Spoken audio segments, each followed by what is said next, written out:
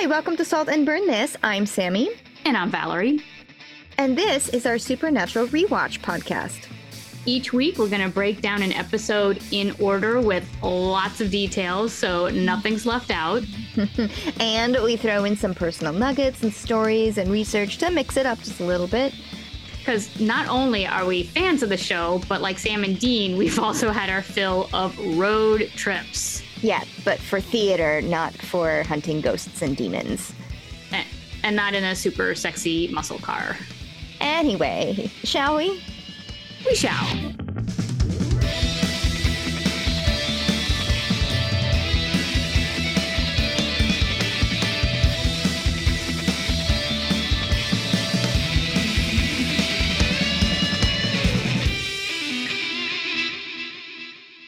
So when I first woke up this morning, I was very tired. And I was like, why? Why did I agree to do this? But I sat there in bed for a second. And then I thought about, which episode it was we're recording. Yeah. And I did the dun, dun, dun, dun, dun, dun, dun, dun, dun, dun, dun, dun. And then I sat up. I got out of bed. I was like, dun, dun, dun, dun. You know, let's get the dog and go outside. So I will admit, while I didn't want to get out of bed today and it's not even my day off because I still have to go into the theater, even though it's like all my calendars say company day off. I'm like, yeah, no, when Valerie writes the calendar, it's cast day off. Yeah. Not company day off.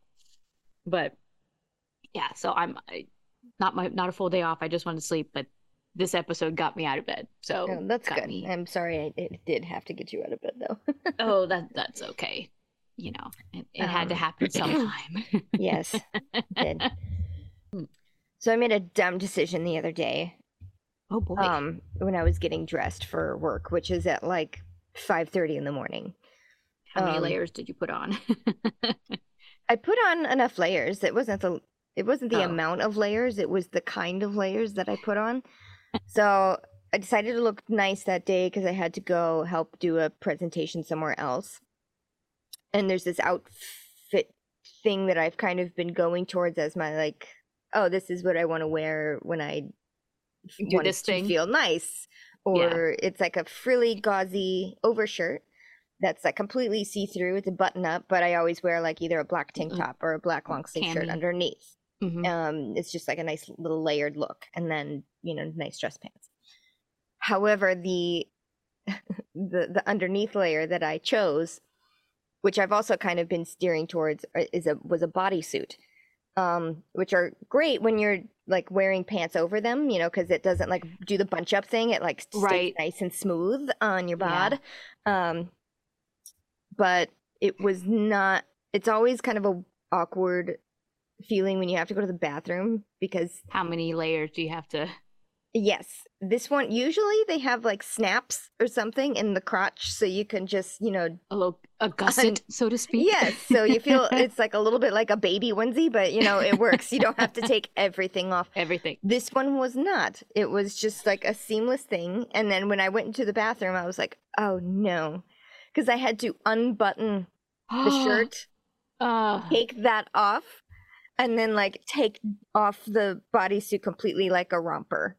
So my gosh. So you take the pants off, the shirt off, the bodysuit off. Oh no. And at home, not a big deal, but in a bathroom that's not your own. Yeah, so I was in the stall for like, it felt like 20 minutes, just undressing and then redressing. Did I tell you the story of I went to a wedding, but I was wearing one of those like shaper things under the bridesmaid's dress. So it was like Spanx. And I made the mistake of going to the bathroom, but I couldn't get the Spanx back on. And they like kind of rolled in this position that it wasn't like, I can just leave it. I couldn't get in or out of the Spanx. And so I'm in the bathroom and I'm kind of laughing to myself like, what do I do? And someone came in and they heard me laughing. They're like, are you okay? And I'm like, like I'm actually stuck in my underwear. So they helped me out of my Oh, my that's so spanx. nice. It was nice, but it was the it's just when you finally stop struggling and look at your Yeah. circumstances, you're like, so the ridiculousness of our lives. Yeah. But I'm hoping that you didn't have to go so bad that it was like, uh-oh, I have a No, situation. I held it as long as I could, so I didn't have to do it again. Although I ended up just kind of yanking everything over to the side.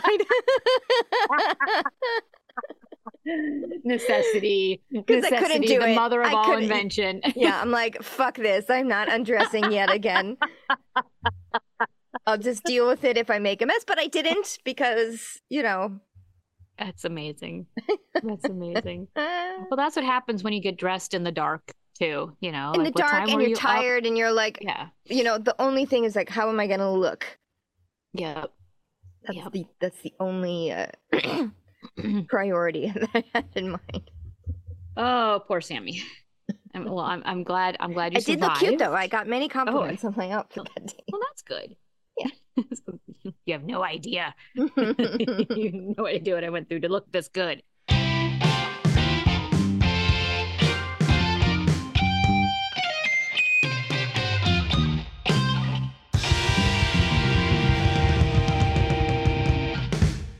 Season 4, Episode 6, Yellow Fever. Hell beckons again when Dean is stricken with a mysterious illness that frightens its sufferers to death. Sam and Dean scramble to find the cause of the disease in time to save Dean from sure death. Written by Andrew Dabb and Daniel Laughlin, and directed by Phil Screecha.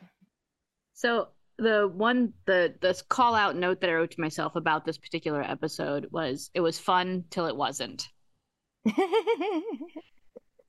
Because it is, I mean, it's another one of those like classic, canon episodes with those with certain moments of it. I would arguably say this is maybe the most famous episode in the series, or it definitely has some of the most famous moments. Yeah, because there's a lot of them. Yes, but watching the episode again, I was like, wait, what? Oh, that's right. That's where this happens. And then, it's that same, the rediscovery. For me, it was a rediscovery of, I forgot how this, who the main nemesis is, and then when it happened, when you finally are presented with them, I was like, oh, that's right. And so, yes. And then there's all those key moments of the stuff you see on the internet over and over and over again. Memeable moments. Memeable indeed. All right, to keep our then and now pretty short, because it is pretty short. The then is just like a bunch of big, scary, dramatic moments that have happened in the series, most notably with Lilith in all of her various childlike forms that she's appeared in. And that's about it. And some Cass, stern threats. warnings. Yeah. They did very specifically put in something with Dean being chased through the woods. There was some footage. Oh, right. I think it was the Hellhounds. Where he was being chased by Hellhounds. And then we go to the now, and Dean is yet again being chased. He is running through the alleys and streets in the dark in a suit, terrified out of his mind. And you hear Hellhounds. A mad dog. Yeah, we hear just like... And then, it keeps going for a while, and he's screaming, and he's like looking back and like, oh no, it's almost gonna get me. Crashes into a homeless man's cart and goes ass over tea kettle. Says, watch out, he's gonna get you. And then we cut to a little Yorkie. Cute little, very well groomed Yorkie with a bow in his hair. With a bow in his hair, yeah. And Dean is still afraid, even though we see what he sees. Yeah. And he's like, run for your life! And he takes off with the little Yorkie, like little nails on the sidewalk, running after her. Like Marvel's walk. Run. Yes. And of course, the homeless guy whose cart got knocked over is like, what? All right. What Crazy am I man. And that's what we all say, right? Is like, okay, what was that? Yeah. What's that? What's happening? Right. And then that's it. Title splash. Yep. That's it. What I love though is that as Dean runs off screen, you still hear him like yelling. like Yes. off into the night, being chased by this Little adorable Yorkie. little fluster. Yike, yike, yike. So the name of this episode is Yellow Fever, right? So I had to look it up, and yellow fever does actually exist. Mhm. And it's usually accompanied by like aches and pains, liver disease, yellow eyes, kind of jaundicey.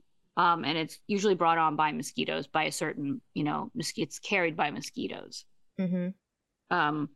So not what we're really dealing with in this episode. No. So I think they obviously went straight to yellow, as in fear, cowardly, Yes. yellow Cowardly. fever. Mhm. Yeah. And I want to point out that the map quest, when it does come up, the Chiron for where they end up going is Rock Ridge, Colorado, which doesn't exist. But Rock Ridge is the famous town in Blazing Saddles, in the movie Blazing Saddles. Ah. It's where the movie takes place. And the name Rock Ridge is said over and over again throughout the movie, which kind of makes it humorous. So, and by the way, one of the best movies ever done that could never be done today. But yeah, I really like it now. I did not like it when I was a kid, and maybe I've mentioned this on the pod before, but yeah, it was the fart. The farting scene was a bit much because, when I was younger, I didn't really like fart humor because my parents did it all the time. So I was like, all the fart humor and all the farts. But then it was the scene where they beat up the old woman. Mm-hmm. I mean, it's just like, it's a short little clip, and it's at the end of a series of other terrible clips. townspeople but being but it's them like beating up this old woman, and that really affected me as a child. I was like, that's so mean. Have you ever seen such cruelty? Yes, you have mentioned that before. Yeah. Oh gosh, but yes. But then it's funny that they chose the name of this town, because if you think about it, this is a very kind of, it's got some Mel Brooks flavor to it. Absolutely. That's awesome. So what comes up after Tidal Splash is a Chiron that says 43 hours earlier. Mm-hmm. So I always enjoy that, because now it's like, now we know what the mystery is. It's like, let's go figure out, why is Dean running from a Yorkie? And it's like, okay, good. We're going to hopefully find an answer to this. So I love it when shows do that, because you look for all the clues. Yeah. And you're like, aha. So the boys are in a morgue. They're looking at a body for a case. Shocking. They are, huh? Shocking that they're in a morgue. They are agents Tyler and Perry. Aerosmith, or Tyler Perry. I guess you could look at it that way. So they're looking at a man who died of a heart attack, although he was super, super healthy. He ran marathons, he ate well, blah, blah, blah. Yeah. He was also the third person to die of a heart attack in several days. And this very incompetent mortician, like, wow. It's just like, well, I don't know. It was a heart attack. What do you want me to do? And the boys, an autopsy. Yes, fake FBI agents force him to do an autopsy. It's like, this is your job. I don't understand. Yes. They also noticed that when they're examining the body before the actual autopsy starts, that he's missing a wedding ring. He had like a little tan mark where his wedding ring would have been. He's got deep scrapes on his wrists. They're like, huh. They don't remember if he was married. They don't remember hearing anything about him being married. Right. So clearly they've been on this case for a little while if they're investigating. But yeah, so this guy, the mortician's like, all right, let's do an autopsy, with like Sam and Dean in the room with him. Right. And he just like starts cutting into the body. Right. The body. I'm not sure if like that for like real FBI agents, if they do that. So I can't. I can't see like, oh, that's ridiculous, but maybe they do. Maybe they do. All right. Well, I'm looking back on my CSI episodes. Yeah, that's a terrible show to base off your reality, because what? What are you talking about? They always have these like super bright labs with, LED lights everywhere and shiny equipment, and everything's clean and the DNA comes back right away. They are in the interrogation room with the criminal. And they're clean and they're gorgeous and they're smartly dressed and Yes. they don't look like they've been rode hard, put away wet for years on end at all. So Yep. yes, who knows if this is common practice or not, but the fact that they're in their suits standing next to the body without any type of That's true. They don't have any kind of they have no protection, smocks personal protection gear. or and the first cut in, Sam and Dean look pretty stoic about what they're witnessing, and even the coroner is like, "You guys have done this before, right?" They're like, "Oh yeah, hundreds of times." But you can kind of see that when you hear the first crunch, yeah, because Dean even hands him like the rib spreaders or whatever, but it's Yeah. not until the guy reaches, you hear like crunch, crunch, crunch. The coroner reaches into this guy's chest and like pulls out his heart. Yeah. And it's like, huh, well, what do you know? Yeah. No blockage. So maybe it wasn't a heart attack. And then he literally hands the heart to Dean. Like, hold this so I can go deeper. Yeah, I feel like that is probably not standard practice, but Okay. I will agree with you on that. Probably not. Probably Yeah. not. And then But we that's hear also like, where, you see Dean kind of be like, ooh, okay, Yeah, this is a step ooh. further than I wanted to go with. yeah, like, oh boy. And then you hear And then- more gross body sounds and more cutting, and then all of a sudden some juice from the dead body squirts up into Sam's face. Lean juice. Gross. So now the boys have both gotten Yeah. a taste of the Yes. autopsy. But they don't find anything. I mean, the bottom line is the coroner doesn't find anything wrong, which heads them off to the sheriff's office to see if they can find anything, police record-wise. And this sheriff guy, friendly enough, but a bit of a neat freak, Yeah. invites them back into the office and like makes them take off their shoes before they actually enter into his office. He's got a giant bottle of like hand sanitizer, which nowadays not uncommon at all. But in the day that this was filmed, that must have looked really awkward to have such a giant bottle of hand sanitizer on his desk. However, he does pour an obscene amount of sanitizer into his hands every time. It's like, yes. Could you rub all of that in? It would never soak in. It would never dry. And plus, again, the Foley guys, the audio guys, like, this like deep throating of his hands. Yes. It's gross. That's exactly what it was. It's like, okay, in New York, they had hand sanitizer made, like it was made by people in prison, which was like a huge controversy, but this hand sanitizer was everywhere, and it was in these giant like 2-gallon 3-gallon jugs, with the thing, but it was so thin, watery, that every time you like did just one pump, it was like that. It was like his, it was like, oh, what do I do with all this? What do I do with all this? That's when you turn around, you look for somebody to like share hands with, You'd either like, here, take some of my lotion. But at that time, it was just like, I don't want to share hands with anybody because I'm going to get a disease. I love seeing those when people would be really aggressive with the pump and not realize that it was going to be super thin, and then it just like sprayed all over their, let's just call it their pants. Yeah. It's like, son of a bitch.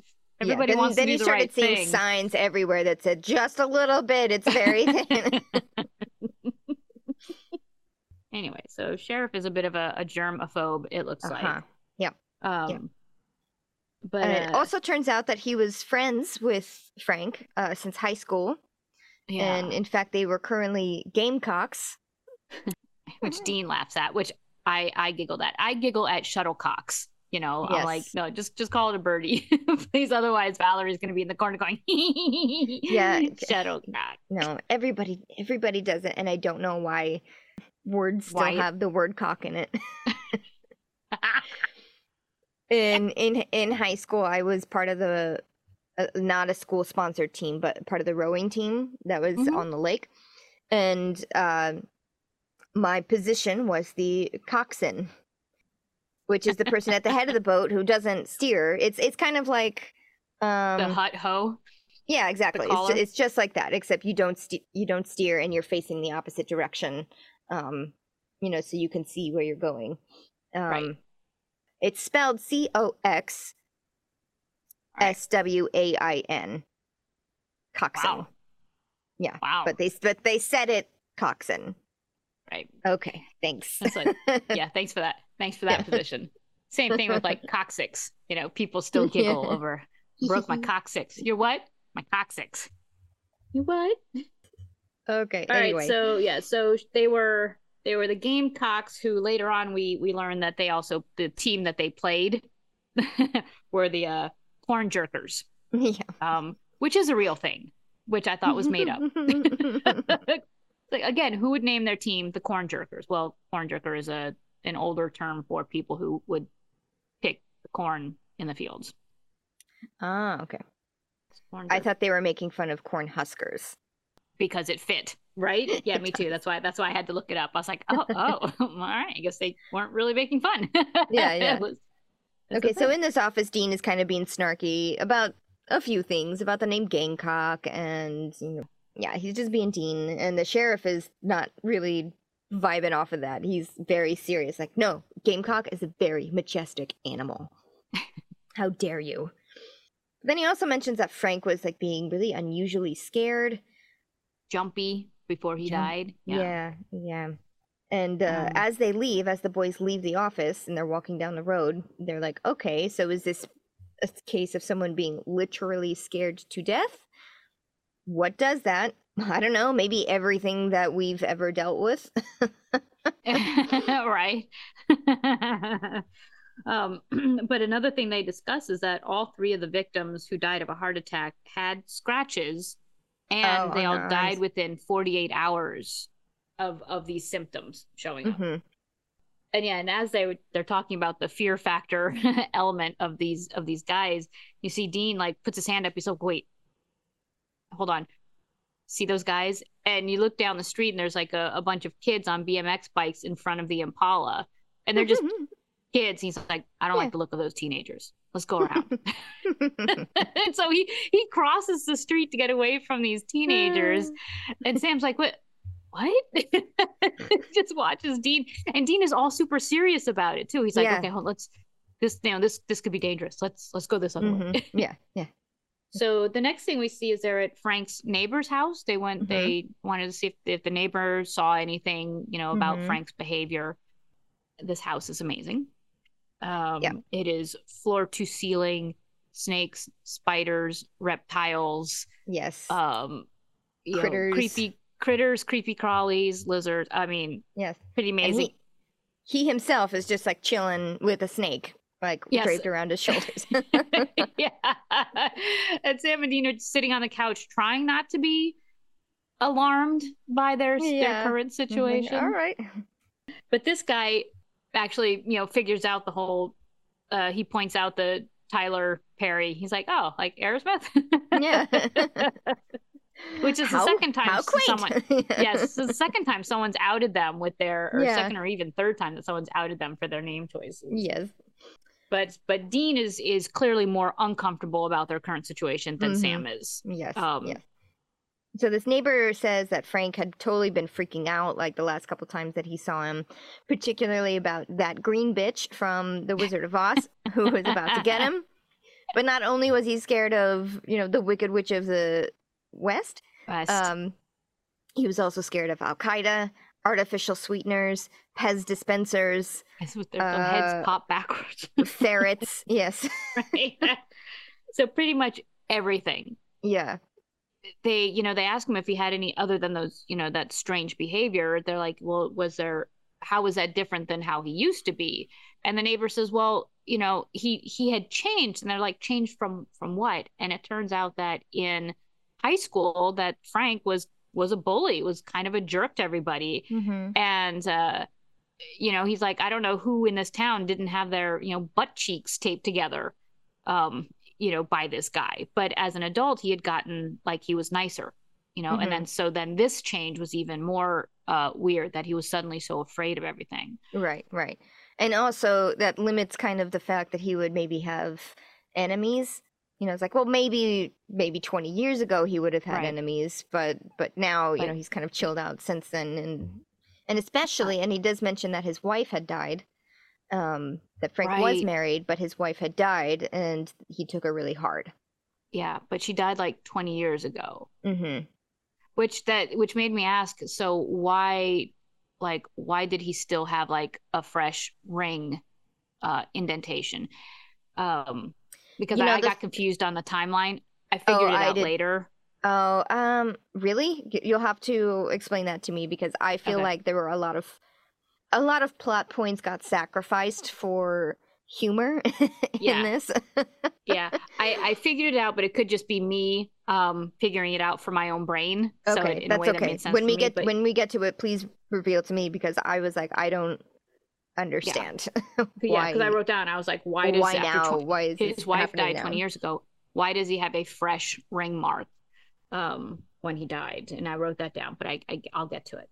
So this leads to one of the biggest memeable moments out on the internet right now, which is while what's the neighbor's I name? What's don't the think guy's I who don't think said they ever say his name. say his name? Okay. But he's hanging out Yeah. with his snake, and Dean is eyeballing it, and He's like, he hey, calls him out. It's like, oh, you scared of this guy? No, no, no, no. He's not no. scary. You need to watch out for Marie. Yes, this is Donnie. You need to watch out for Marie. And it's like, Yeah. uh-oh, who's Marie? Yeah. And then over the back of the couch comes this beautiful, like albino, like boa It's a constrictor. yellow snake. It's a yellow snake. Oh, it's Yes. beautiful. Mm-hmm. Beautiful. And it slithers out from behind the couch over Dean's like shoulder on like and across his lap. Yes. And of course it took like almost an entire day of shooting to get this snake to do that one particular move. So Jared and Jensen had to sit on that couch for hours while the Wranglers tried to get a snake to do this one move. Peel down his crotch. Yep. And and they're trying all the like, here boy, yeah, stuff. And then they're talking to each other like, oh, snakes don't really respond to that, do they? Yeah. Did you see? I tried to find out if Jensen is actually kind of scared of snakes, like how because sometimes actors are so like put in these situations of things that they're scared of, and they have to either pretend like they're not scared of, or they have to, in this case, be comfortable with something literally like crawling on their body. Right. For instance, in Friends, Lisa Kudrow is actually really scared of birds, and she had like all those scenes with the chicken and the duck. Oh my gosh. Oh my gosh, I know. Oh my god, that's hysterical. Yeah, but this reminds me. I'm trying to find the picture of it. I was on the subway once, and this guy. Where is it? Yep, here it is. This guy like came on, and he just had that kind of snake, a big yellow boa constrictor wrapped around his neck. Oh my god! And he was just hanging out, just like I'm just riding the subway. He was not doing a showtime. He was just doing on anything. The train with his snake. Yeah. Oh my god, that's brilliant. Yeah. And we get hassled for bringing our dogs on the train. I know. I think that he kind of derived some joy from the people who were like, nope. I'm gonna go stand over. Yeah. How to give yourself distance on a train. Travel with your own snake. Yes. It was pretty brilliant. That's awesome. I forgot what he said that the snake's name was. I forgot. It was something really cute though. That he Fluffy. Fluffy. Okay, so later, Dina's reading up on the wife while scratching the hell out of his arm, and then gets spooked by Sam, who just like comes into the car. But unfortunately, neither of them found anything. They found out that the wife committed suicide in '88, and Frank's apartment is clean. There's no evidence of any kind of supernatural thing there. No hex bags, no nothing. So, no all right, I guess we'll go off to the motel. And Sam notices how slow they're going. Because Dean is going the speed limit. He's doing 20 miles an hour. And not turning left into oncoming traffic. That would be suicidal. He's like, oh no, he's turned into my mother. He's like, I'm not. But he even says, I wouldn't turn left into oncoming traffic. I'm not suicidal. And then he's like, takes a step back. And it's like, did I just say that? Yeah. And he doesn't make a left. He goes down the street. Yeah. And Sam is like, what is your problem? And then they start hearing noises, like the little EMF noises that. Sam pulls it out of his pocket, it's kind of going off, but then it really turns into all lights red once he moves it towards Dean, does a couple Yep. tests of like away from Back to Dean to Dean, Dean, back to over. Dean. Yep. Love Dean's reaction here of like, am I haunted? I was like, I wrote down Beth's line, am I haunted? And he looks afraid rather than pissed, because you would think that normally Dean would be like, crap, what's happening, but he's actually like afraid that like this, it's me. Yeah. So next thing we see is Sam coming down the street, and he's got a box of donuts. And he stops in front of this like Bluebird motel. Motel. Motel. The very, very cutesy motel with a mural just filled with innocent imagery. It's very cute. and he stops and he looks across the street because he hears music. Yeah. And you look across the street and you see the Impala and you hear Eye of the Tiger being played. And Sam walks over to the car and Dean is in the car, like laying down on the front seat, listening to Eye of the Tiger. Jamming out to Eye of the Tiger. Yeah. He's doing air drums and everything, just laying down. Yeah. And Sam startles him. It's like, dude, what are you what are you doing? Why are you out here? Hands him the donuts, and Dean is like, doesn't take he takes them, but he passes on the donuts. And then Sam's like, why are you out here in the car and not in the motel room? Yeah. And Dean says, well, it's the room's on the 4th floor, and that's kind of high. Yeah. So Dean is not only passing up on something unhealthy, but he's now afraid of heights, that something could go wrong in this 4-story. I would say hotel. That the Dean passing on the donuts was maybe the biggest shock that Sam has had so far of Dean's behavior. Yes. He was like, oh, whoa. That has you passed up food that has never happened before in my life. Especially. But in this conversation, Sam had just gotten off the phone with Bobby. And they found out that he probably has something called ghost sickness, which is what you can be infected by the dead. It's a spirit that infects you, which is, they say, is why they stopped showing bodies in living rooms, after like having wakes in living rooms and moved more towards funeral homes, which I found out that wasn't true, but...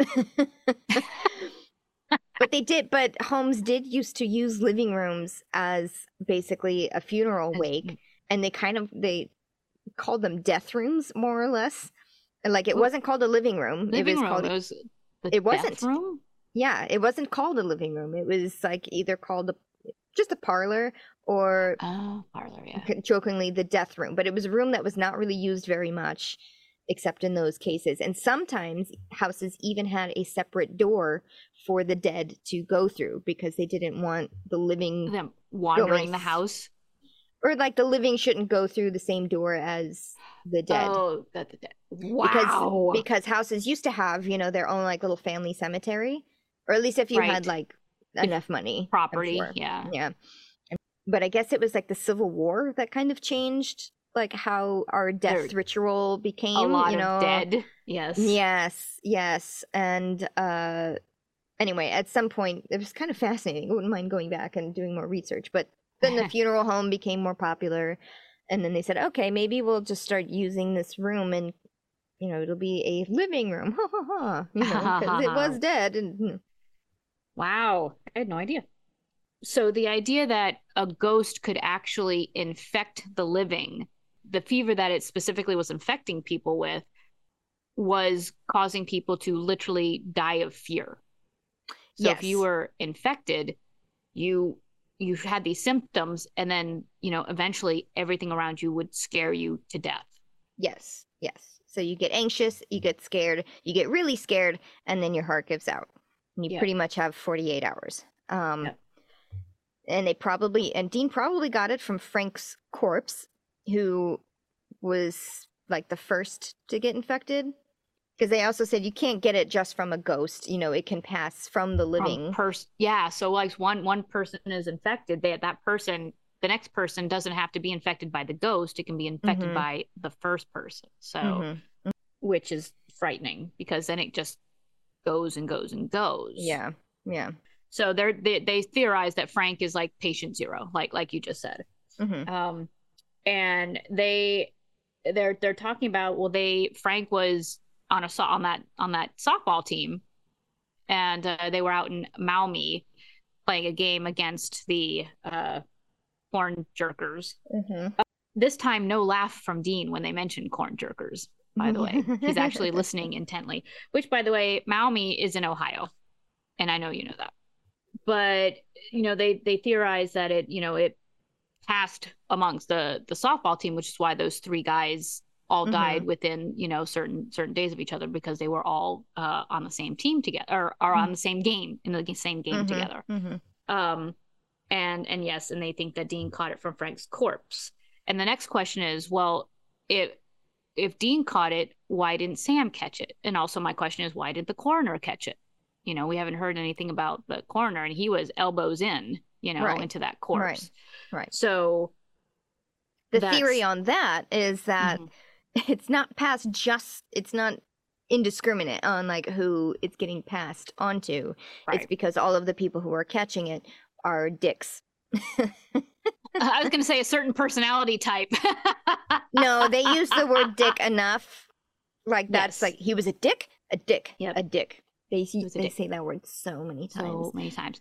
Now, I read that because of this episode, Eric Kripke, speaking of Kripke, actually posted something, made an announcement, because they got so much fan pushback from this episode that he actually made a statement about this episode. And he said, he wrote in a letter in response to the fans saying, Dean is not a dick. He is a hero. He uses fear as a weapon, which is true.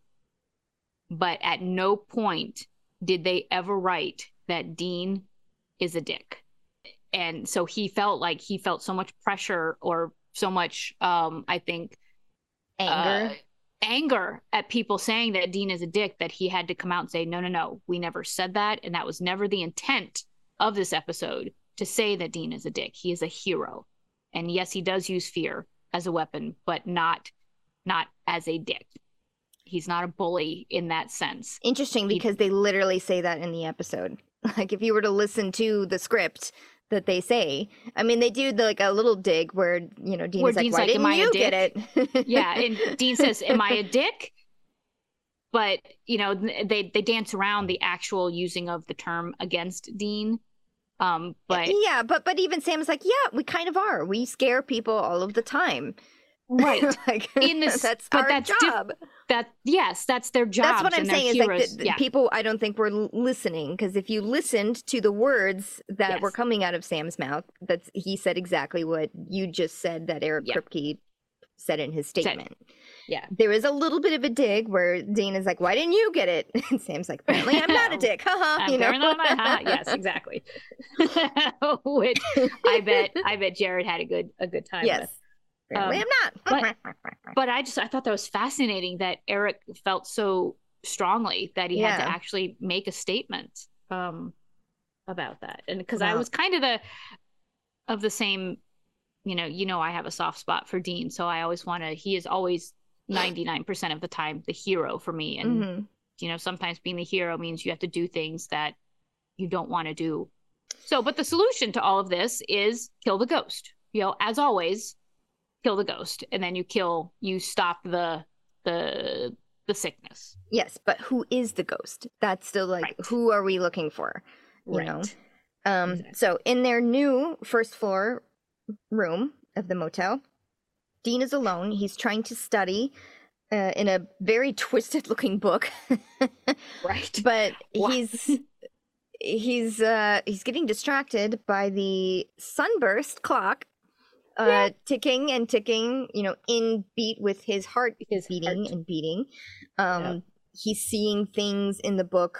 He's seeing words that aren't there, but there are these gruesome images of sketches of people vomiting blood, and then the words start coming out like, you're going to have a horrible death, you're dying again.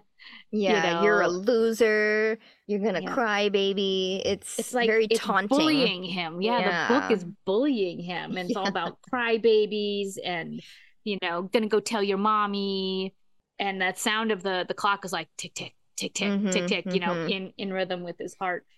That's funny because when I was watching this, I was in a room that there's a cuckoo clock. Ticking clock. Yes. It's very Telltale Heart. In fact, that comes up again later. I was like, oh my gosh, this is 100% the Telltale Heart. Yeah. So the next scene we see is the Starburst clock smashed on the ground. Yeah, Sam walks. He opens the door to a smashed Sunburst clock on the ground. Yep. And Dean just drinking a beer, and he's like, "You okay?" Yep. Doesn't say anything. Oh, because Sam went off to see. They thought that their first thought was the wife was the ghost. The woman who killed herself was the ghost. He comes back with the information that unfortunately Jesse's body was cremated, so it's not her. It's not her. And Dean, after hearing this news, starts coughing and choking. And I thought he had like choked on his beer, but he starts coughing uncontrollably, like coughing, and runs to the sink and ends up coughing up like this thing. Mm-hmm. And it turns out it's a wood chip, and it's a substantial size wood chip. Yeah. And they're like, a clue. Yes. And that's when Sam takes a step back. Yes, exactly. Sam's like, oh my God, it's you. We should be looking at whatever you're going through, because what the hell? Yeah. And this leads to another outtake. In this moment, well, first of all, before the outtake, Dean says, I don't want to be a clue, in the same tone as, am I haunted? I don't want to be a clue. But in this outtake, as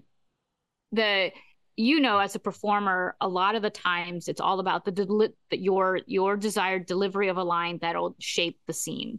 Mm-hmm. And so in this, the way we see it, Jensen has this wood chip and he's like, what is this? It's a wood chip, and in the outtakes, you hear the director saying, now say it like this. Now say it like this. Mm-hmm. And so there's a series of Jensen going, wood chip.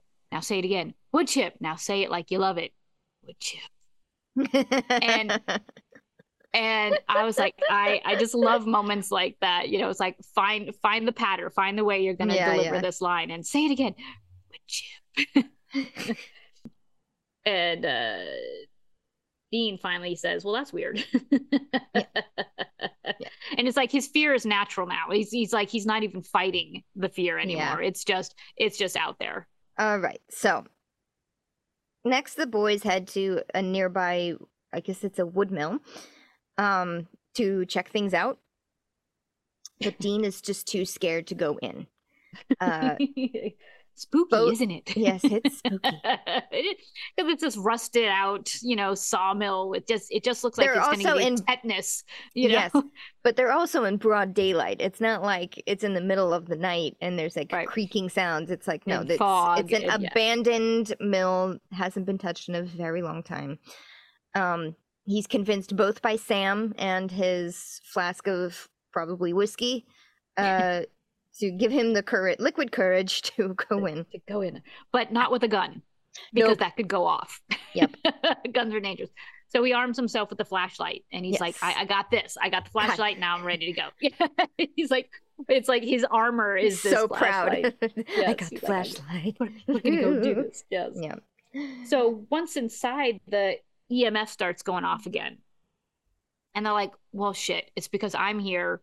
We can't use the EMF. And it's like, well, shit, Yeah. So, but once they, put the EMF aside, they stumble over something on the ground. And it turns out that, they dig around in the dirt a little bit and they find Frank's wedding band. Yes. So, and the question is, what was Frank doing here? And so this is where I go to my solution is Frank's been wearing his wedding band since his wife died. He never took off the wedding band. Right. And he was looking for answers. What? He went to his sickness. That still doesn't answer the question of why did he all of a sudden get the sickness in the first place. Okay, well then he was just revisiting this location, which we will, get to in a minute. Okay. Yes, I know. I made sense in my own brain. No, I also thought he'd been wearing the wedding ring the entire time and just most recently lost it at the mill. But then it was like, what is he doing at the like mill? I figured he caught the sickness at the mill like just now, but why did he go? Why did he go back there? All of a sudden, 20 years later, and I don't unless you caught it. And I did rewind a few scenes. I don't think they ever explained. They don't. I even looked for like a deleted scene. There's nothing. There's one deleted scene of what we just saw of more ticking clocks in the hotel room. It just like shows a different clock and a different clock, and they're all ticking at the same time. A very boring deleted scene. Right. It's like, yes, we get it. Time is ticking. We get it. Dean's 48 hours is ticking away. No. Why did he go back there then? When I was first watching this, I got confused because I was like, his ring was there for 20 years is what I was thinking, which is why I was like, well, then why does he still have a mark on his hand when he's dead now? I thought he lost the ring 20 years ago when he went there to do the things that he did. Yeah. Which is why I went in the circle of what? Yeah. So damn you, Supernatural. That's a gaping plot hole right there. It really is. Moving on. Yes. We're coming across, I would say, maybe the most famous scene. Yes. I see this way more than the snake one or any other one. There was a famous outtake scene from the previous episode that we forgot to mention. It's when the two boys, I did? I forgot an outtake? Yeah. Oh, Valerie. It's at least a GIF that I see all of the time, and it's in black and white, so I assume it's from the previous episode.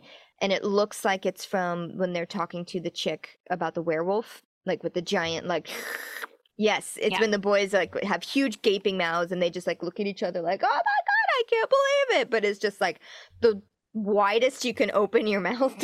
They're just like looking at each other. I think I didn't mention because I used it in all of my social media posting. Oh. I used it in all of the in the like GIFs even on YouTube. Yes. Yeah. Yes. This coming up is they're walking through the mill. They hear a soft rumbling. They come into a locker room. The sound is coming from a locker. So then they prep to open it. Sam's got his gun at the ready. He mouths quietly like, on 3. 1, 2, 3.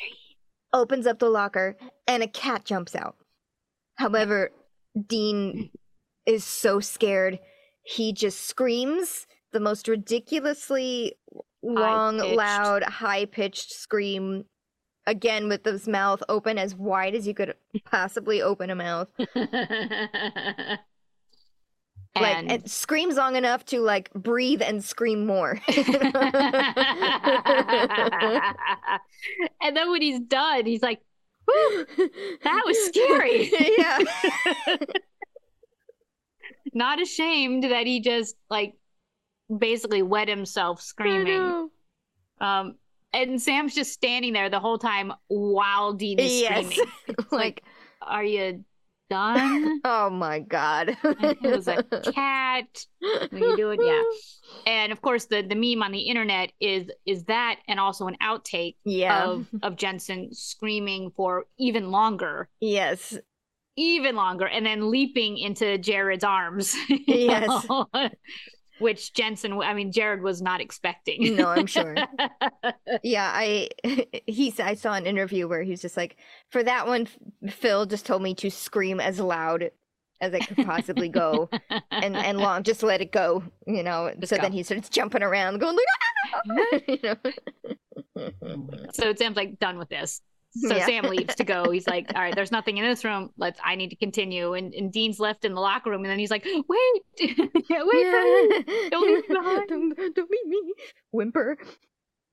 And so now they've found their way into an office, and like an office room that's just been destroyed along with like the rest of the mill. It's just, there's papers everywhere. There's file cabinets. Dean goes to he finds all these sketches, all these like charcoal drawings and sketches and stuff, and it turns out it's pictures of a woman.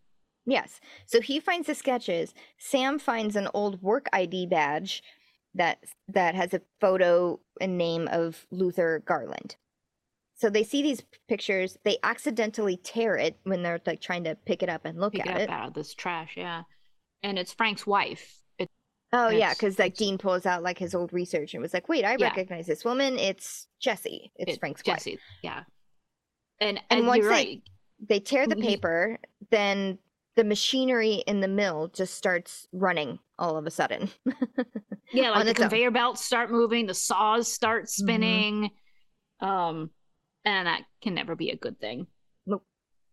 And Dean, like, because they both stop what they're doing, and Dean sees, as he's looking around the room at all this noise, he sees a figure in the corner of the room.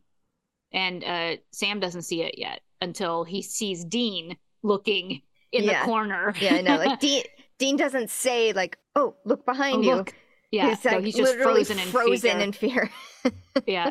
And Sam notices this, turns around, and then also sees the figure. Now, I went back and I watched this a couple of times because on the first take, I didn't see anything. I was like, was there anybody actually standing there, or did they just put him in there for that second take for us to see? He was there. The figure was there in both takes. Ooh. And I just went, oh, because it's not just a figure in the corner, it's a figure standing looking in the corner. He's got his back towards Sam and Dean.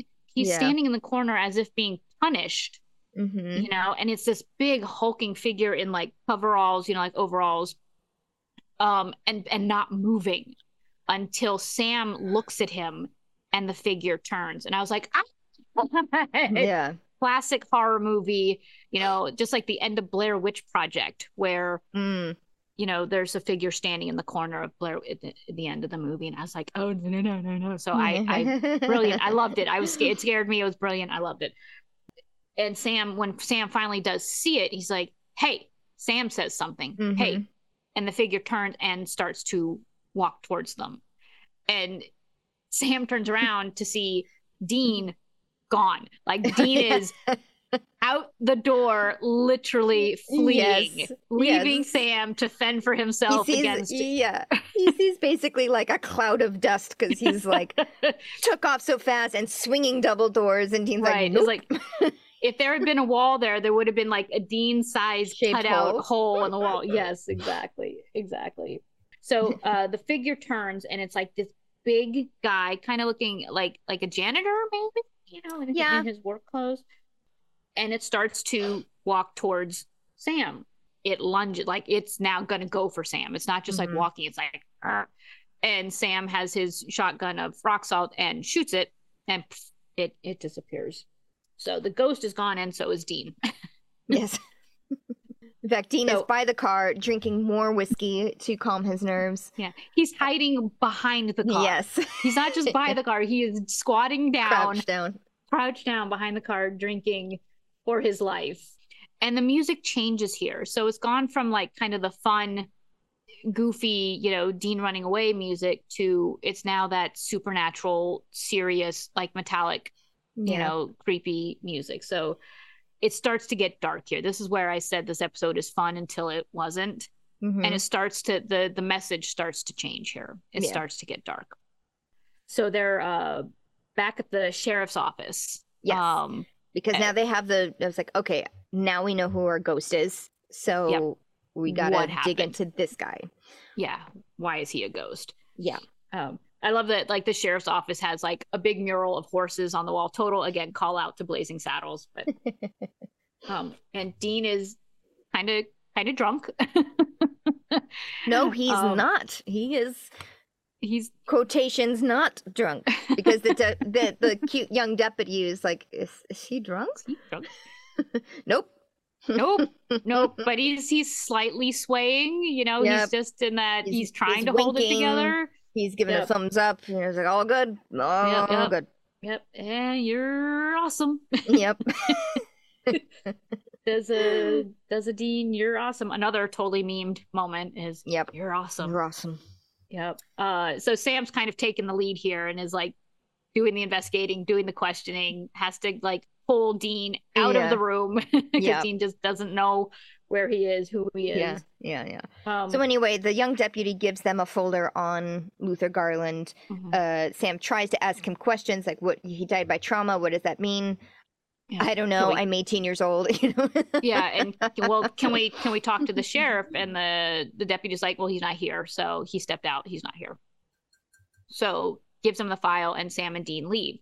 And then we hear the intercom buzz, and it's the sheriff. Like, who is that? What did they want? So it turns out the sheriff is there. Mm-hmm. But cut to him in his office, and he is like Brillo padding Yeah. his wrists. His wrists are just a bloody mess, and he is just clawing, Yeah. and I mean, just tearing the flesh off of his body. But he's still like, well, what do they want? What's going on? And when he stops talking to the deputy, you can hear that heartbeat sound that Dean was hearing, the heartbeat. And he's kind of looking around the room while he's scratching. He's like, they know what you did. The voices in his head, something's telling him they know what you did. It's like, Yeah. oh, okay. What did the sheriff do? Why does the Yeah. sheriff have this fever? Clearly the hand sanitizer not helping against yellow ghost fever. Nope. He's also seeing like visions of himself in like the reflection of his in like a trophy case or something. Is that what he was seeing? Yeah. He was seeing reflections of himself saying, "They know what you did. They're That's after what that you. was. They found Oh. out." That kind of stuff. Okay, I didn't okay. So whoop, right past me. yeah, he was also not only hallucinating voices, but visions. Okay, so now the boys are in a hospital or a nursing Like home. Yeah. I wrote down asylum, but it's not an asylum. I think it's just No. an old folks Yeah. home. I don't know. It was hard to kind of tell what it was or even why the guy that they're going to talk to is there. There. Yeah. But anyway, Dean is like almost too scared to go through with it. In disguise, right? In disguise, because like these badges are fake. Everyone, why would people do this? Why would they carry a fake badge? A fake badge. And Sam has to like settle him down. Sam's like, look, we can do this. It's okay. No one's gonna say anything. But we have to go do this. Yep. And Dean's like, okay. But he can't. Yep. He can't. So they go to see Luther's brother. Yeah. Is who they're there to see. And he seems like a pretty competent guy. I mean, he's he's just like, all right, well, you want to talk to me? You say your feds, show me your badges. Mm-hmm. So Sam's like, here you go, here's my badge. And then Dina's like, well, here's my badge, it's not fake. It's definitely why would real. anybody do that? Why would anybody pretend to be their FBI when they're not? And he goes on and on. I know. On. I felt like that, that Bugs Bunny, I think it's Yosemite Sam, who's like, shutting up already. I don't keep talking when someone's told me to stop talking. I know when to stop talking. But despite all of that, the brother doesn't say anything. He's just like, all right, fine. Here are your badges back. What do you want? Yeah. And so they ask him about his brother, about Luther. And he explains, he's like, Luther was a big guy and he was misunderstood, but he wouldn't hurt a kitten. It was very like, of mice and men. Character, Lenny, the one who had, keeps a mouse in his overalls. Yeah, he's like, wouldn't hurt a kitten, this guy. But because he was big and he didn't, and he was different, everybody treated him poorly. And everyone was afraid of him. But Luther had a crush on Frank's wife, which is why he would sketch her. Yes. Because she was nice to him. Yeah, and she worked at the sawmill. Luther worked at the sawmill. I think she was a receptionist or something. And so he would, see her and smile. She would smile at him, and he would, draw her. And there was nothing to it. But something happened when Jessie, who had manic depression, did go off and eventually kill herself. Frank thought that Luther had done something to her. Yes, because she disappeared. And it was in between the moment where she was still missing and before he found out that she had killed herself, that he blamed Luther. He said, Luther did this, went to the mill, saw his sketches of her all up on the wall. Yep. And went full on like psychotic break on him. Yeah, I mean, and murdered him, like wrapped chains around his neck and chained him to a truck or something and dragged Luther to death. Yeah. Dragged him behind the car till he died. Which is terrible. Which is That's And here's another weird thing about this episode. People considered Luther was a freak. Mm-hmm. But no one did anything to Frank. He killed a man, but no one did anything about it. The police didn't arrest him. The town didn't turn against him. It was just like, they covered it up. Yeah, because even like the brother was like, I went to the sheriff. I had every cop in town, or I tried to call every cop in town, but no one did anything. They all knew what happened. Because the boys are like, well, why didn't you tell the cops? He's like, oh, I did, and they didn't do anything because they were trying to cover up for their friend, for this, basically the popular guy. He's like a pillar of the community, so why would they do it? It's a very small town mentality, this whole thing. It's like making fun of the person who looks different, who's different. Yep. It's covering up for like the quote unquote pro football player guy. Don't know if he was, but the bully guy. Yeah. And I don't know if I wrote this or the brother said this, but it's just sad that Luther must have just been so scared that he must have been scared to death. And I don't know if I wrote that or the brother said that, but it was said in the episode. It was said because I felt that as well. I was like, this is heartbreaking. Yeah. But so Sam and Dean leave the brother. Well, I want to just spend a little bit more time on the brother because, they're like, wow, you really must have hated Frank. And the brother was like, I did for a long time. But you know what? He was also terrified. He thought something happened to his wife. And, that's what fear does. It makes you do stupid things and it spreads and spreads. And he said it with this kind of smirk. They never say this. They never allude to it, but it made me think, it's like, did the brother have anything to do with this? Like, did he somehow sick Luther's spirit onto Frank? Still, I don't know why 20 years later it happened, because he kind of looks at Dean a little bit. He's like, that's the thing about fear, is it spreads and spreads.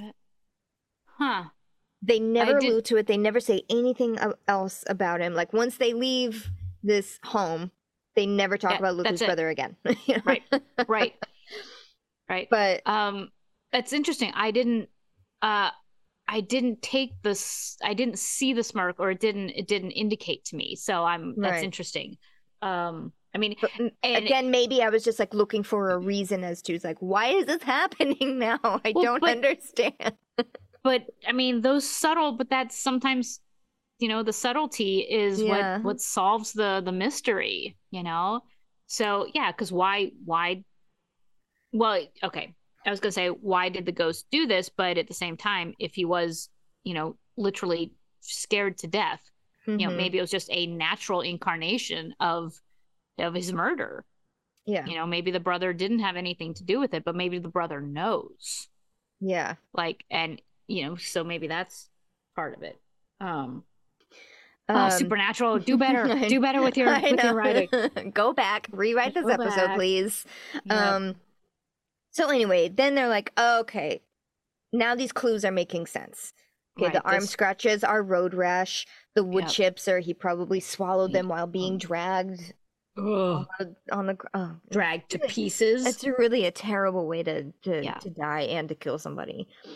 But, that's going to make it really difficult to salt and burn this body, because the body is going to be everywhere on that road.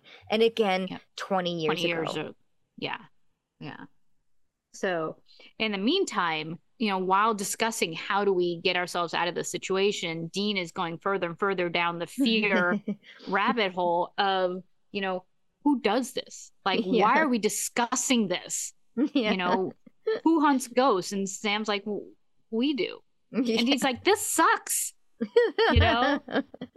This is just weird. Yeah, other people run away from things that try to kill them or eat them, but we run towards them. We're crazy people. Yeah. And what's funny is that Dean now, like the hero in him is gone. The putting himself in danger to save other people, the hero is gone. And all he has now is fear. And he's like, so he can't do it. He can't face any of this fear. So he literally throws his hands up and walks away. He's like, done, done doing this. Quit. And leaves Sam to be like, well, yeah. It's like, well, you just called me gassy and then you're gonna go. Right. He does break into all the things that are wrong about being a hunter, and it's not just facing fear. It's the long both hours of them in the together. Car. Yeah. Yes. Like, I'm annoying, you're gassy, I quit. Yes. I did feel like that was maybe an ad lib because I saw Jared almost crack.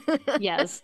And of course, we all know that Jared is gassy from all of the outtakes of him just farting in the car and gassing them out to the point where they can't do any takes.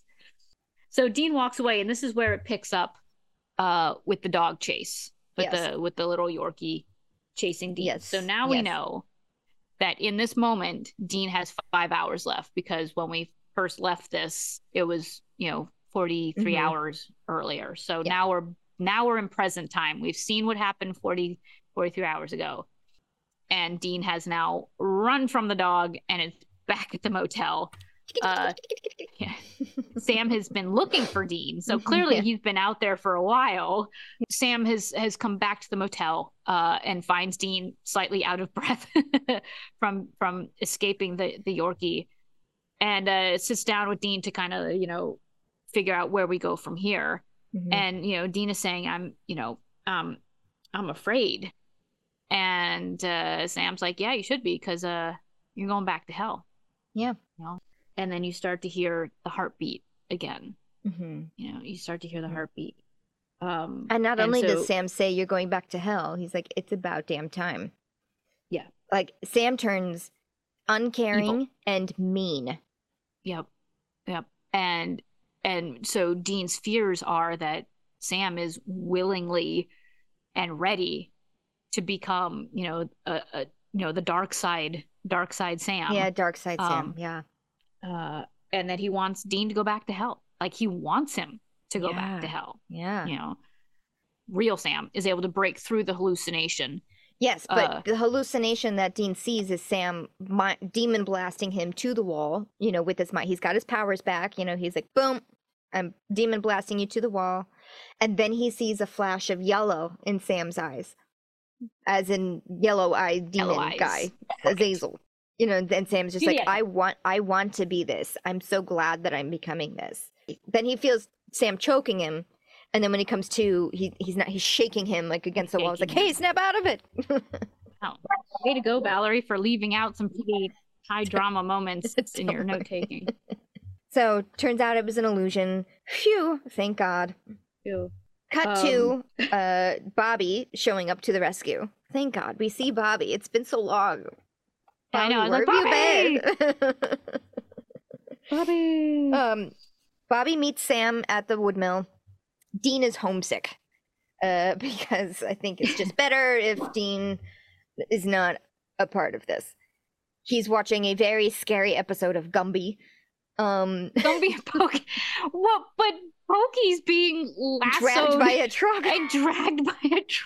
And Dean's like, oh, maybe I shouldn't be watching this. But of course, luckily, Gumby's on wheels, or Pokey's on wheels, so it's okay. Yeah. But yeah, so Bobby shows up, and he's been doing his own research, and turns out that this ghost, the yellow fever, has like Japanese origins. Yes, so he has a Japanese book on like spirits and lore, and the closest thing that he could find in this book is called a Buruburu, because he can speak Japanese. Of course, Bobby can speak Japanese. However, Jim Beaver actually can speak a little bit of Japanese. Yes, I know. He's so smart. He even is like, no, I really like languages. I'm not fluent in any of them, but I've studied a few. He can kind of speak German, Italian, French, Spanish, and Japanese. Yeah. Oh. I mean, I don't know how, like, he even admits it's like not fluent, I know German the best out of like all of those languages, but not fluent by any means. And I saw an interview of him like kind of talking about it. also what he says there, when Sam is like, wow, you speak Japanese, and he says something in Japanese, Mhm. and what he says per Jim was the equivalent of since before you were born, you idiot.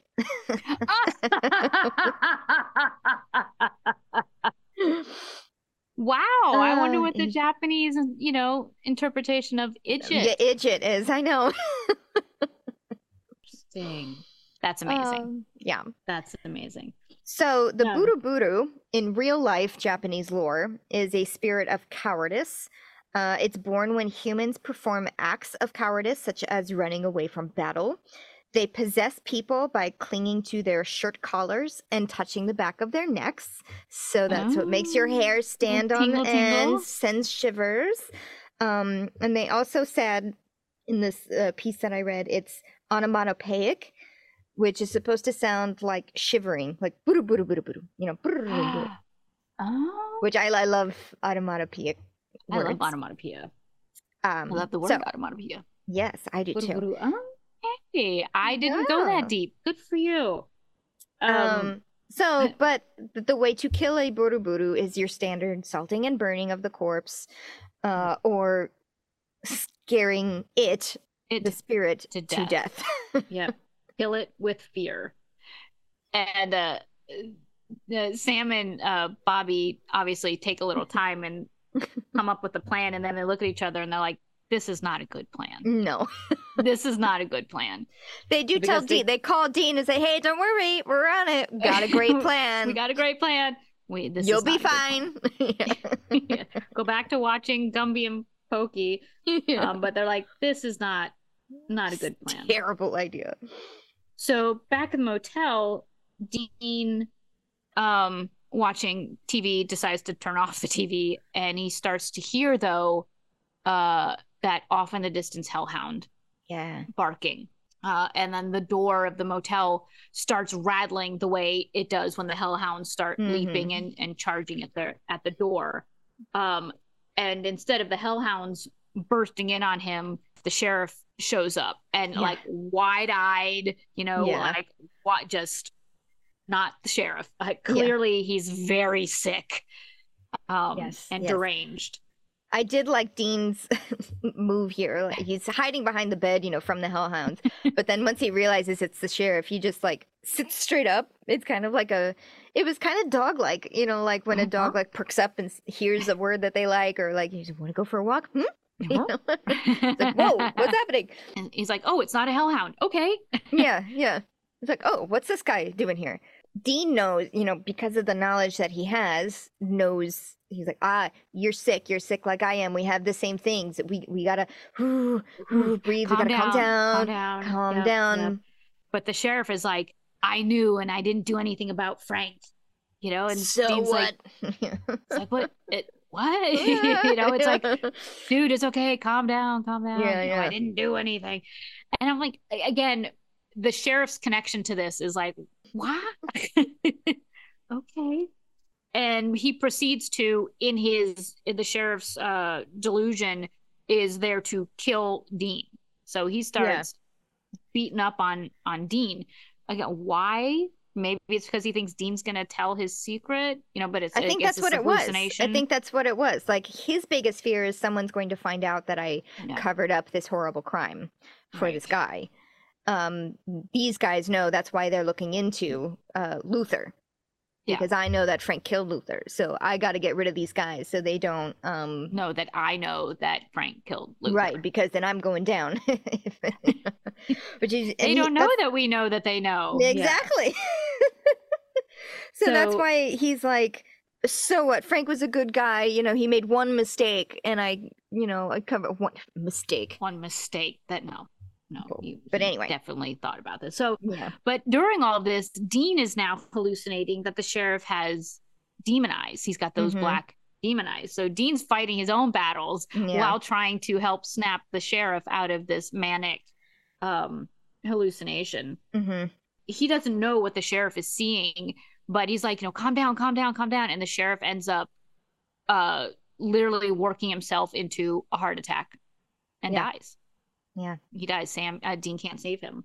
Yeah, like right in front of Dean, and Dean's like, oh, because because that signifies two things. A, he just like watched somebody like die before his very eyes, which in Yes. the state of mind he's in right now would be like very, very scary. And B, he's like, shit, if his time is up now, that means I'm very close behind. Close. Yep. Meanwhile, Sam is at the mill. He was walked in with his rock salt gun. There's a clip of Luther watching him from a window, like from afar. Which, again, super creepy. Yes. Perfect scary movie stuff. Yes. So Sam's walking around and on like walkie-talkie or phone or whatever. Bobby's like, where is he? And Sam's like, I don't know. He showed right up, but maybe I did shoot him last time, so maybe he's scared of this gun that I'm holding. Right. So he puts it down. Maybe I need to make him angry. Yeah.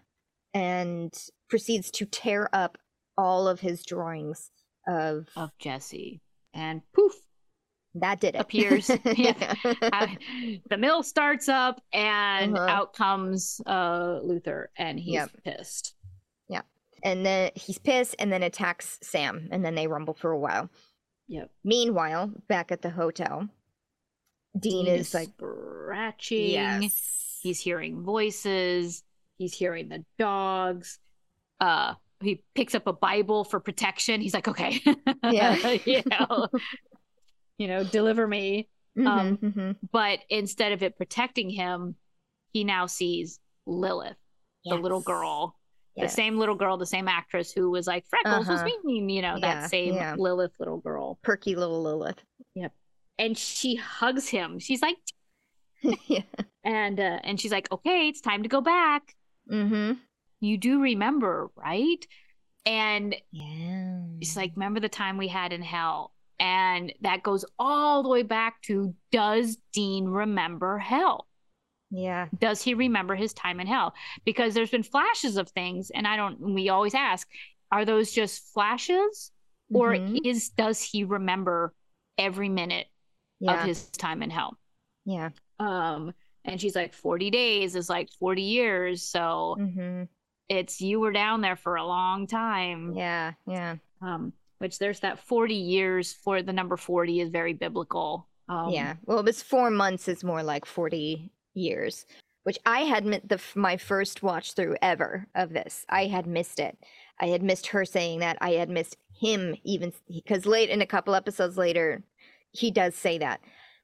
And I missed it. And so for a while, like throughout, like towards even the end of the season, I was like, no. He said it was like 4 days or something, 40 days, I heard something different. Right.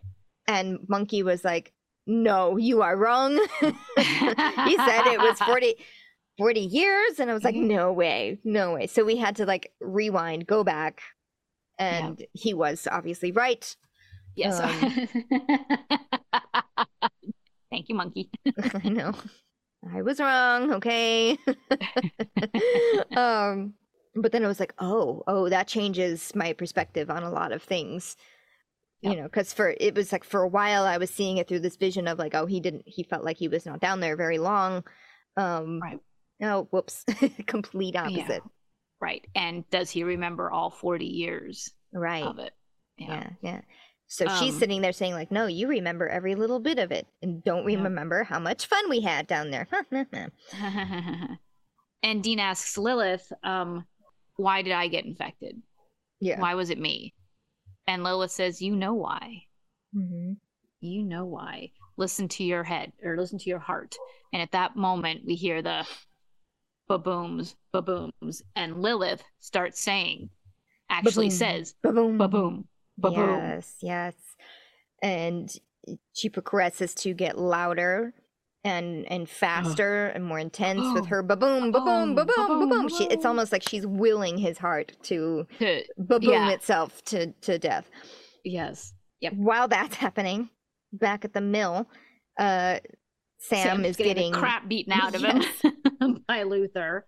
But he takes a moment to like, he got thrown down in the dirt and he's getting punched and stuff like that. He grabs, while he's down there, grabs a length of chain, wraps it around Luther's neck, and yells to Bobby like, punch it or gun it or and Bobby's outside in the Impala and throws the throttle down and the Impala takes off, and the chain goes from slack to loose, and Luther's ghost is now yanked and dragged down the road. And so we see this guy's body, he's alive, being dragged by his neck behind the Impala, and Sam is saying, faster. Like, keep going, faster. And this was horrifying for me. Yeah. I know they had to kill the ghost, but seeing this and the ghost isn't struggling as in, he's a man in fear. He's literally being dragged to death again. Again. And I was horrified by this. I was horrified by this plan and by us having to watch this. I wrote that was fucking brutal to watch. Because eventually he does die and the spirit breaks apart and, smokes away. And all that's left are the dragging chains. And Dean is saved. We see him like almost on the tipping point of his heart stopping. And then all of a sudden he takes a deep breath in.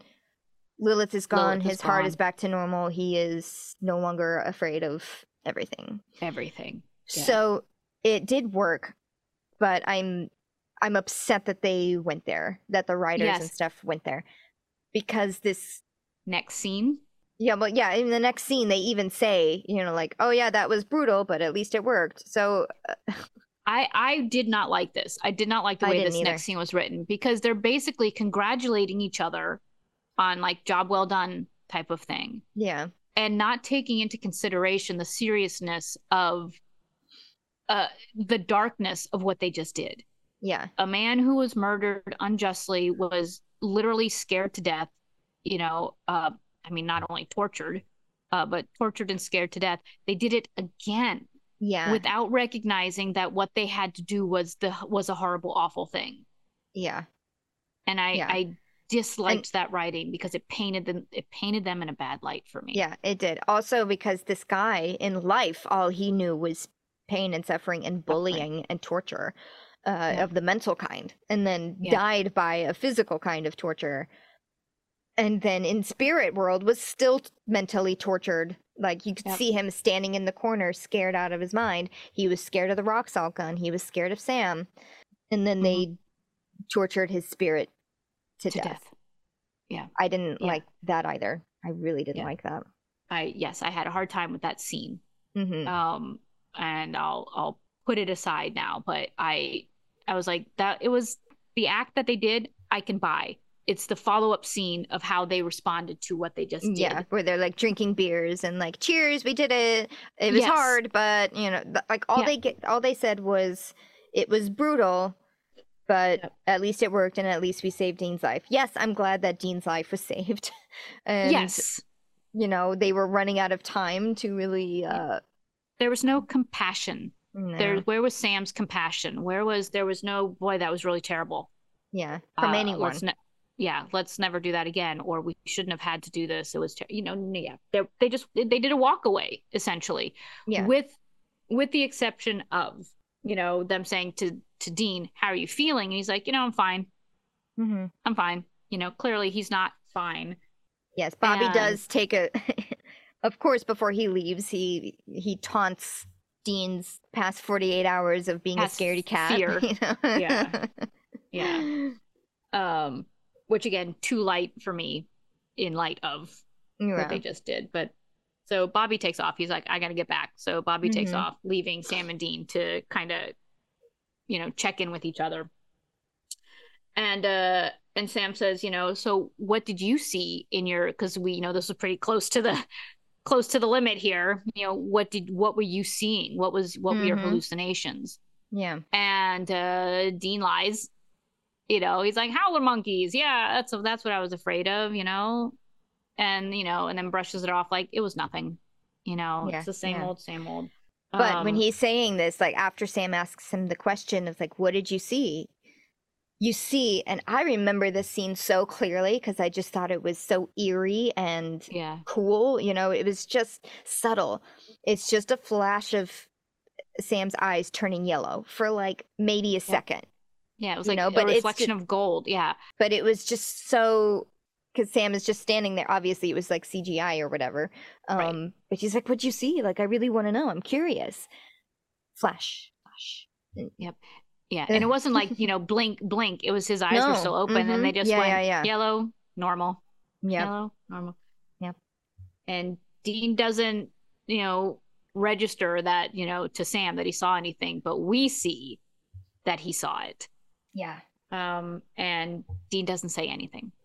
It's like nothing I couldn't handle. Yeah. Drinky the beer. So end of that episode, but not the end of the show. Yeah.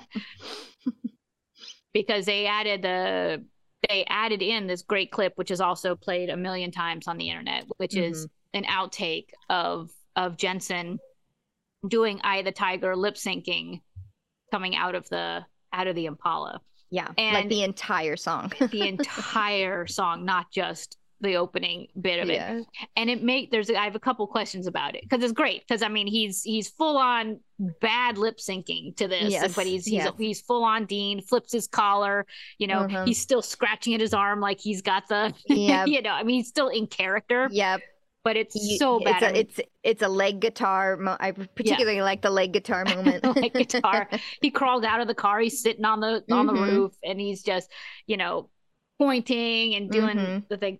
My question is, did he plan on doing the whole song, or as an actor, did he just go waiting to hear the director say cut?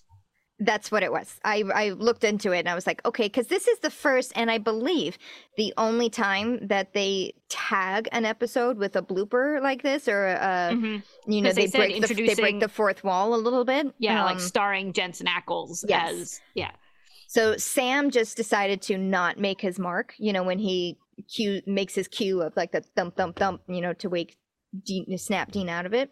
He just decides to not, and they just keep going, and Phil is just like, no, just let's go. That rarely happens, I guess. Like usually, when they that's a lot of film. Yeah, exactly. But then they just kept going, and they just kept, let's see what he does. And he did his thing, and it's very cute, when he jumps off the car and he's got this cute. I was like in love with Jensen. He's so cute. Yeah, because he was just like, because he drops character, he drops Dean and becomes Jensen. You're like, just huge, cute little smile on his face. Yeah. But then they sent it to like the studio, after they edit it, and they send it on to the next round of approvals. They loved it so much. They're like, you know what? Let's make this a part of the episode. Yeah, let's share it, and we'll air it, and it won't just be on the blooper reel that we do at the end of the season and put on the DVDs and all of that. So so yes, it was, as far as I know and as far as what I could read, was just let's see what happens. They just let him go, and then it was magic. So because I mean I do love it. There's the discomfort of a lot of performers when the director doesn't say cut when you think they're going to say cut, but you have to keep going. Yeah. Because that's what you do. You go until the director says cut. And I just wondered, he must have been like, now? He's going to let me keep going. So I think which is awesome.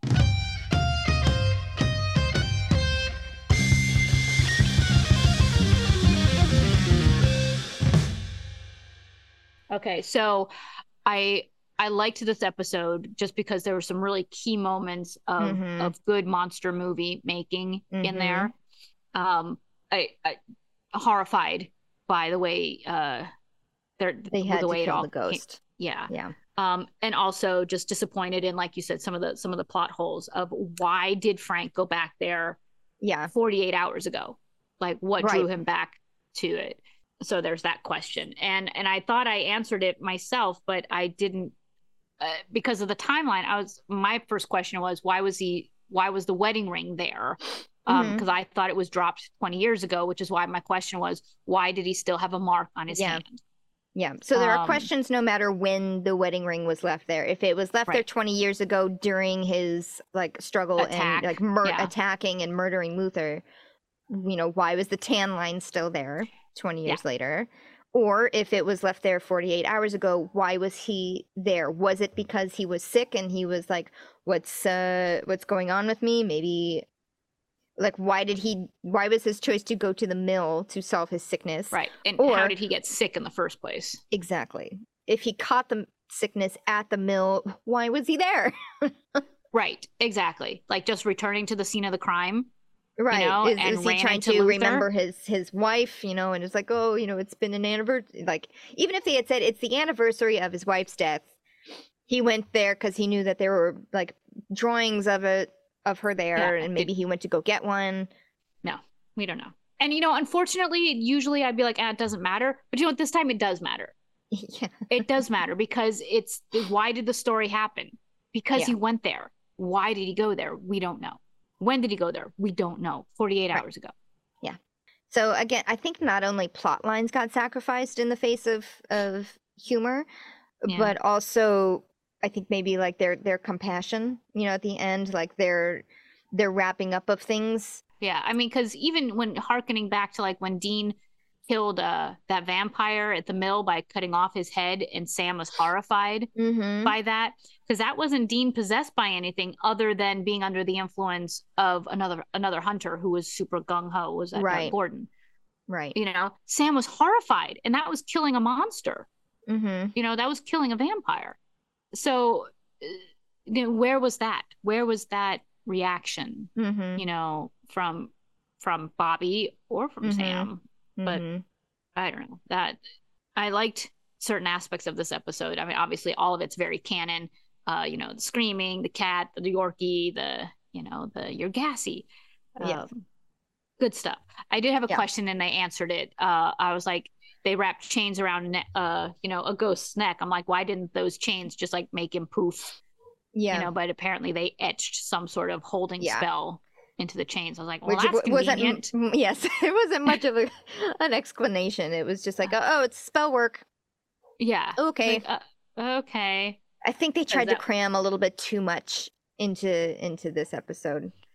And again, there was probably, and I wouldn't want to give them up either, like the very, very funny Dean moments. I wouldn't want to give them up either. And in the end, I'm glad that they didn't, because they have lasted, such the test of time, and become their own like gifts and memes and etc. Yeah. But it's just like, those are the things that you remember about this episode, and not the horrible, heartfelt moments. Yeah. Right. Anyway, so I liked the episode, but it disturbed me. And, plot holes aside, it was still a pretty good episode. The journey, when I see Dean having true emotions, like his fear of Sam, not fear of the dog, but fear of Sam and what Sam's potential is, that again shows me the hero in him, in not reacting to it. Not, he's like, he's gonna have a plan. He has to try to save Sam. He's back in save Sam mode, even though Sam is going to be doing things against Dean, lying to Dean, working on his powers, that type of thing. Dean is still going to try to save Sam. Yeah, good. It was fun. If I had the power to change some things, I would, but I don't. Yes. So that's that. Yes. Okay. Our next episode is It's the Great Pumpkin, Sam Winchester, which aired on October 30th, 2008. So it was their Halloween episode, or the day before Halloween, but close enough. That's funny, because we talk about them not actually doing Halloween episodes like Buffy always did. So I guess this is one. If I remember right, though, it wasn't very Halloween-y.